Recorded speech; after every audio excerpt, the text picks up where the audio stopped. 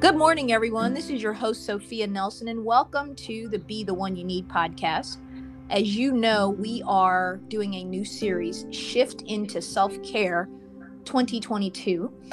We are ending and winding up 2021.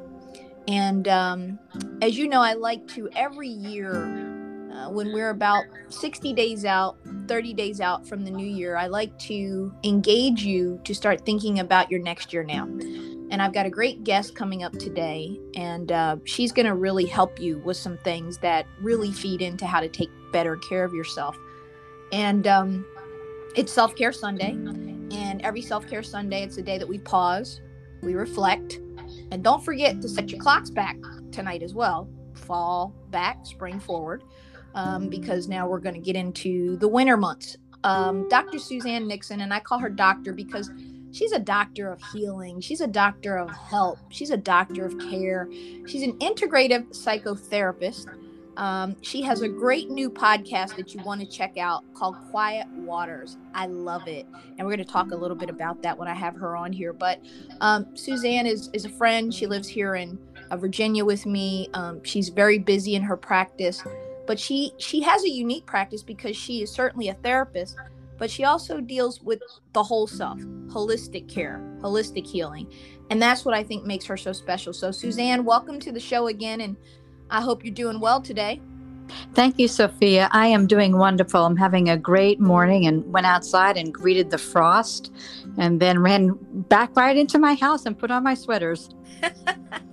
Yeah, it's definitely sweater weather. I have the fireplace on. It's a beautiful Sunday morning on this Self-Care Sunday. So let's get right into it because I like to keep these podcasts tight so that our guests really take notes and get some life tools, what I call tools for the emotional intelligence toolbox of self-care. So I think one of the first things, Suzanne, that's important is tell us a little bit about integrative psychotherapy. What does that mean exactly?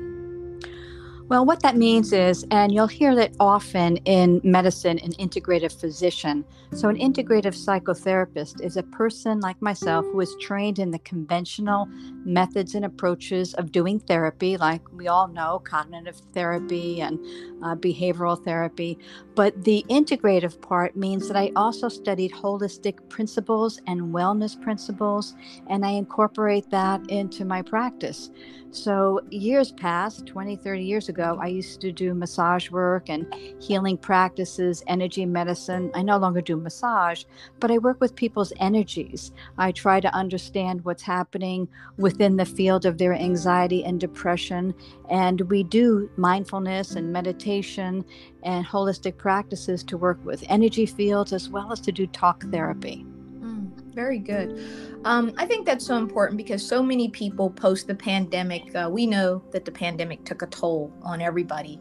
The numbers are daunting when you think about depression, suicide, domestic violence, just a lot of really bad responses to this once in a generation phenomena of this pandemic. And I want to get into that a little bit as well, but we'll save that more for the end and talking about the effects of the pandemic. But I guess my first question is, can you define what self-care actually is and is not? Yeah, I think of self-care as self-love. It is loving yourself. And I think of it as three principles. First, it's accepting yourself. Because as we know, so many times we go into our critic mind, we go into self-judgment, we make up stories about ourselves that aren't true, and we believe those stories. So we first have to look at accepting ourselves, getting rid of all these negative stories or made up stories we have, and really coming into ourselves and beginning to know ourselves, to self-love ourselves based on the true story of who we are. Because our judgments hold us back from accepting ourselves, which hold us back from caring for ourselves, which hold us back from loving ourselves. The second thing I think of is self-care is about treating yourself with kindness. We spend so much of our time thinking of others, helping others, and treating them with kindness that we have to turn towards ourselves. We have to turn towards ourselves and treat us with kindness and also with self-compassion. And I think that a lot of people just forget about, the self-compassion for self. We must start to love ourselves. And the third thing is in self-care is you have to make yourself a priority. We also tend to put other people's needs above our own. We put work above our own. We put our children, our grandchildren above our own self. We need to start making time for ourselves and make us a priority. And those are really the components of self-care.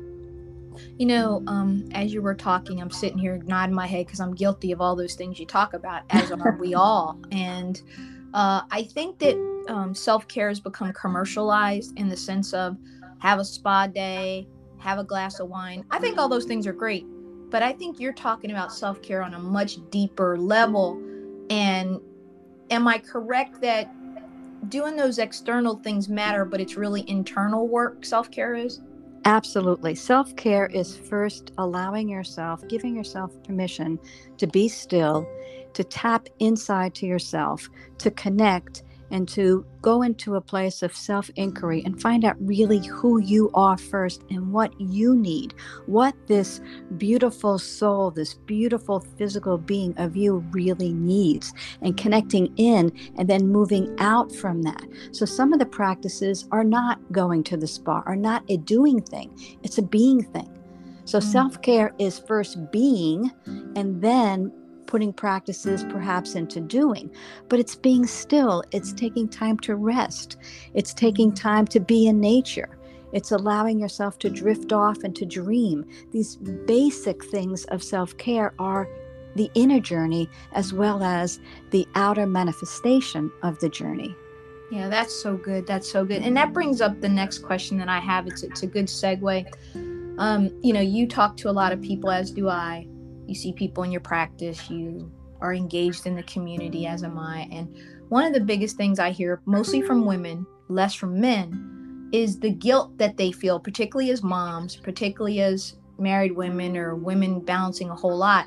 There's a lot of guilt around taking care of self. And I've literally encountered people on social media who have attacked me because they say, well, selfish isn't what you need to be. And I'm like, no, we're not talking about selfish. We're talking about self-care. People are very conditioned, particularly women, to not put self first.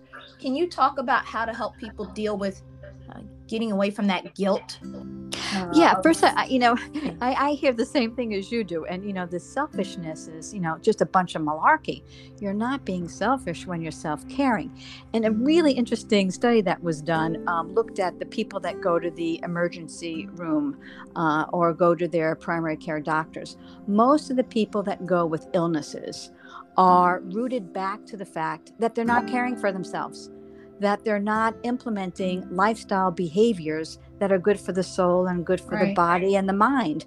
And so what people to move out of self-guilt, to realize that first, this is about self-caring for yourself so that you can stay well in your mind and body and not live in the doctor's office.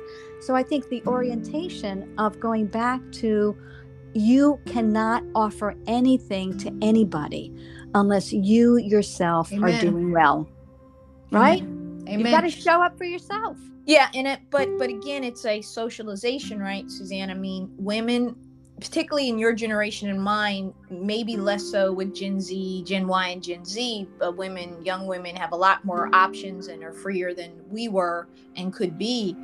But it's a socialization process that still says women should take care of everything. And the pandemic really did a number on women. The workforce numbers dropped by about 3-4 million women dropped out of the workforce. They were forced to choose between caring for their families and pursuing careers. And can you just get into that a little bit, how socialization of men and women, how we're socialized not to take care of ourselves as women? Well, a couple of things. First, the women's brain, the feminine brain, is very different than the men's brain. So, we have more synapses that connect the right and the left side of the brain. So we are more built for relationships. We are built to have relationships where men are not as astute in that.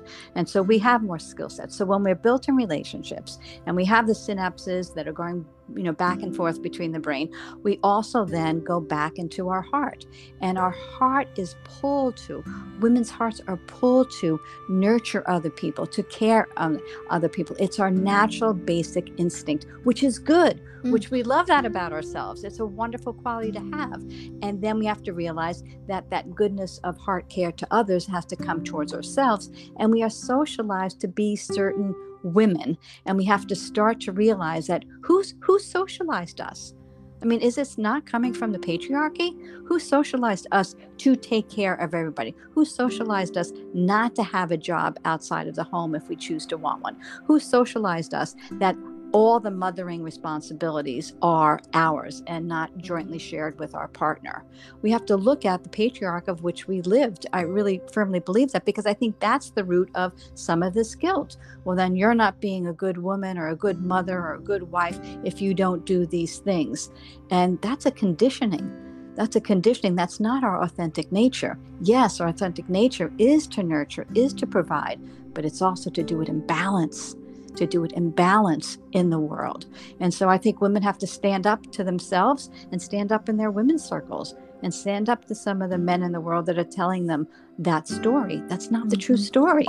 Yeah, I agree. Does that make sense? It makes a lot of sense. And I think it's really good for people to hear someone, again, with your background and with your training and your understanding of the human brain. You know, I've been reading a great book by Oprah and Dr. Bruce Perry called What Happened to You? And it deals with the trauma of childhood and talking about how the brain, from the time we're small, that develops and into our adulthood, and the impact and the effects of trauma in our lives. And I hear from a lot of people that are traumatized, and we're living in a time, Suzanne, where trauma happens every day on social media, and otherwise we're very violent, very angry, very hostile, upset. People flipping you the bird when you're driving the car. There's road rage. Everybody seems to be really, really angry. And you've seen me write about this, talk about this. I know you encounter this. It's the cancel culture. It's the way we come after people. There's very little empathy. There's very little forgiveness and grace. There's just, I'm going to destroy you. What's happening in our culture, particularly during this pandemic? It seems like it's really gotten a lot worse.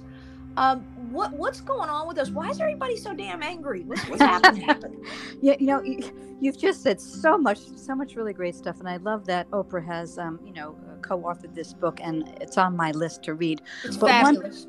Great. And one thing what she's referring to, or what they're both referring to, is something called ACEs, Adverse Childhood Experiences. And when they look back at trauma and they look back at our childhood, they see that most people have had adverse childhood experiences, which are traumatic experiences. And if they are not dealt with, or we don't have a community of belonging where we can get support and help, then those traumas live within our body mind. They live within the tissue. They live within the brain. And then at some point in time, those traumas get triggered. And when they get triggered, we go into an emotional reactivity state. And then we become more angry. We become more sad. We become more infuriated. So I think what's happened is that the anger and the rage, in part, is due to so many people having unresolved traumas that are living with them, and they get activated when something totally outrageous, something they totally don't want, is now in their world. They are now presented with. They now have to deal with it. And they're saying, oh, no, I don't want to deal with this, and the anger just starts to come, and they don't have enough skill sets to emotionally regulate, to deal with their emotions, and to be able to express them appropriately. And they go out and they're flipping the bird, or they're screaming or yelling, or they're protesting at parent conferences or whatever, in violent ways. And so I think it's trauma unresolved, got head-on crash with a pandemic that nobody was prepared for, and nobody knew how to handle it. Right. And I think, look, you and I live in Loudoun County, Virginia, and I told folks for a year that the governor's race probably was going to have the outcome that it did, that social, cultural issues were top of mind. And we live right here where it all happened, at the school board meetings, anger, yelling, arrest, stuff you've never seen before. And I think some of this gets back to the lack of, certainly what you just said, but it seems like people are operating from a place of exhaustion, Suzanne. They're operating from a place of lack and not a place of plenty. You have this amazing podcast called Quiet Waters, and I want you to talk a little bit about what it means. You hear people say all the time, shift into your purpose, shift into your next, shift into your happy place, all these shift. We talk a lot about shifting, and what does it mean to shift into self-care or shift into a better place?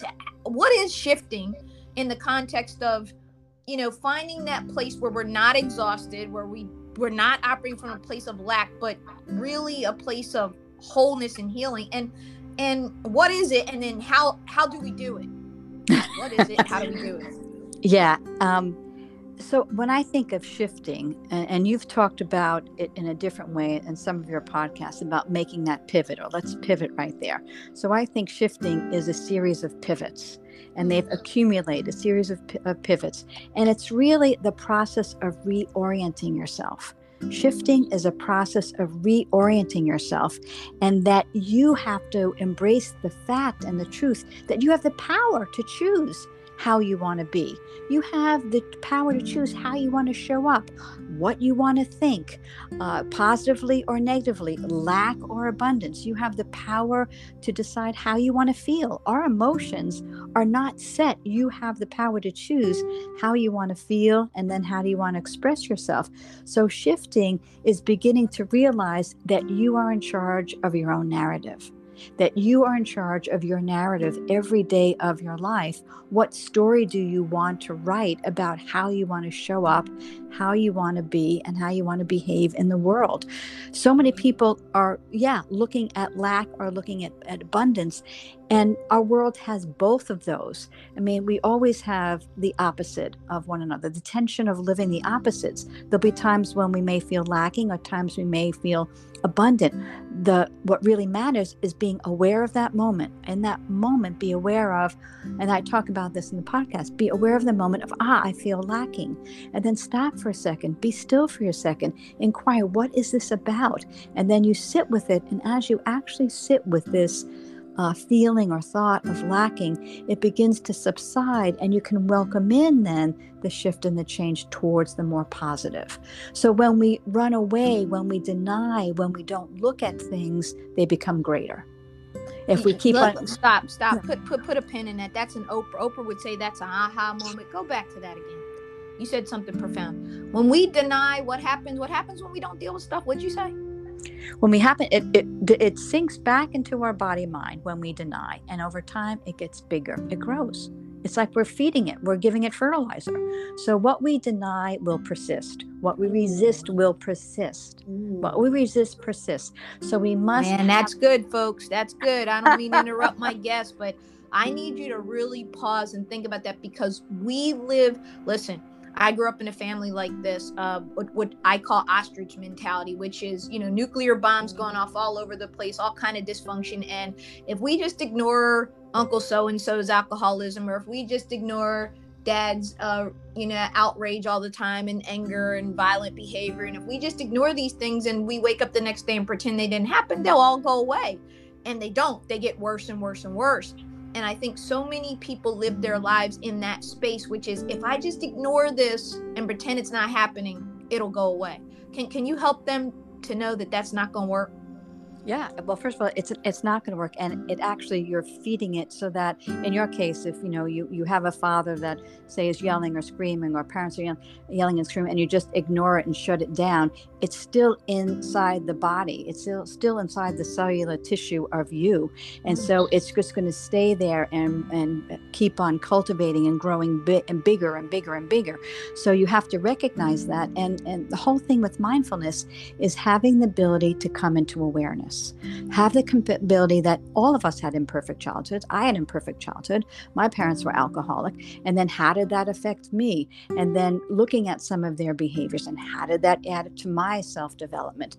And then stopping and going into curiosity, being curious about that, being still, coming into awareness, and look at how perhaps that has affected me in a way that was harmful, and then how I can shift from that harm into something more positive. What did I learn? What were the lessons? How can I befriend it in such a way to create the positive lesson, and then live that positive lesson, instead of all this regret and this anger and this sadness of, this is what happened to me? That's BS. We got to let go of that. Let go of it, and be with the new self that you want to cultivate. Learn from the lessons that were hard. That's good. That's good. Folks, listen, I could keep Suzanne on here talking for hours, but we will have her back. I want you to check out her podcast, Quiet Water. Suzanne, where can they find the podcast? Where can they listen? It's on Spotify, Buzzsprout, Apple, Stitches, Everywhere. Okay. everywhere. And folks, I mean it. She does some really good work there, because this integrative psychotherapy is different from just your basic going and sitting down and doing the old, Freudian or Socratic method, or whatever type of methods therapists use to analyze, to listen, to get things out of you. It's more interactive. You're more engaged. And if you have the Calm app on your phone, as many of you do, I do, I love just the quiet sounds of the water, etc., the stories. Suzanne, as you leave out from us, tell us, why is something like the Calm app so powerful, where people just listen to the sounds and what is that actually doing to our brain to help us to feel better when we're listening to someone read us a bedtime story or whatever you're doing? Why is that so important to help with our self-care and to help us to feel better? Because the truth is, we are made up of frequencies. When you look at energy medicine, you look at Einstein, and everything is made up of energy. We are energy beings, and we are frequencies. We're vibrations. We're sensations inside the body. So that is our basic matrix. That is our pattern. And then we form into mass, and we have these bodies. So when you hear certain vibrations, when you hear these nourishing sounds, when you go out in nature, that we are nature, and you are then just having a conversation or listening to nature, which is your friend, which is part of you. So we tend to think of nature being separate, that tree's separate from us. No, the tree's a living organism. We're a living organism. We're all nature. We're all from the earth. And then we get very soothed by that, because it orients us to the quietness of who we really are. And the same thing with all these wonderful apps, these quiet musics, or somebody's leading a guided meditation. That vibration of sound is something we can relate to and begins to settle us down. And our brain loves it. Our brain loves moments of stillness. And in moments of real pure stillness, the brain stops thinking. And real pure sounds that we can really identify with, the brain stops thinking. And it goes into a state of rest, which of course then begins to boost the brain, and over time adds to our resiliency. Yeah, I mean, I think that's right. I mean, I've noticed when I put the Calm app on and I just listen, I like the sound of the rain is one of my favorites, or just the sound of the water, running like a waterfall or something. And I'll go to sleep in a matter of minutes. And if I'm otherwise trying to fall asleep on my own, I can't make it happen, right? So you're right. I love the word you use, nourishing. Great word. And so I think that this has been an amazing chat, folks. This is one we're going to replay a couple times, because there's just some really good nuggets in here. And so, Suzanne, how can folks follow you on social media or contact you if they, are interested in your practice, et cetera, here locally? You can go to my website, which is SuzanneNixon.com. I am on Facebook and I am on Instagram. I don't do a lot of social media, only because I'm really devoting a lot of time to my clients and doing a lot of podcasts Smart and meditations. My friends now are starting to shut down social media. I'm not quite there, but I really want to invite you to come to the Quiet Waters podcast, because I have just meditations. Yes. And, my intention is to keep on helping people calm their mind and nourish themselves. And, self-care, I just love the fact that, Sophia, that you're doing the self-care. It's so important. We must care for our souls and ourselves. Well, thank you. I've taken away some real nuggets here. I'm taking notes myself, and I'll make sure that we tweet out some of the things that you share, folks. This is a good one, and I want to leave you with the word nourishing. I really like that word. Nourish your soul, nourish yourself, nourish your relationships. And when you do that, when you nourish, what does nourish mean? You feed yourself. It's like when you're hungry, you eat, but you want to nourish. And so nourish your soul and nourish yourself means, as Suzanne said at the outset, you have more to give. If you're pouring from an empty cup, you don't have anything to give anybody. So nourishment is a real good takeaway from this podcast. I love it. Suzanne, thank you. I will see you soon, and we're going to have you back many times. Thank you so much for the opportunity. Really enjoy what you're doing. You bet. Bye-bye. Bye-bye.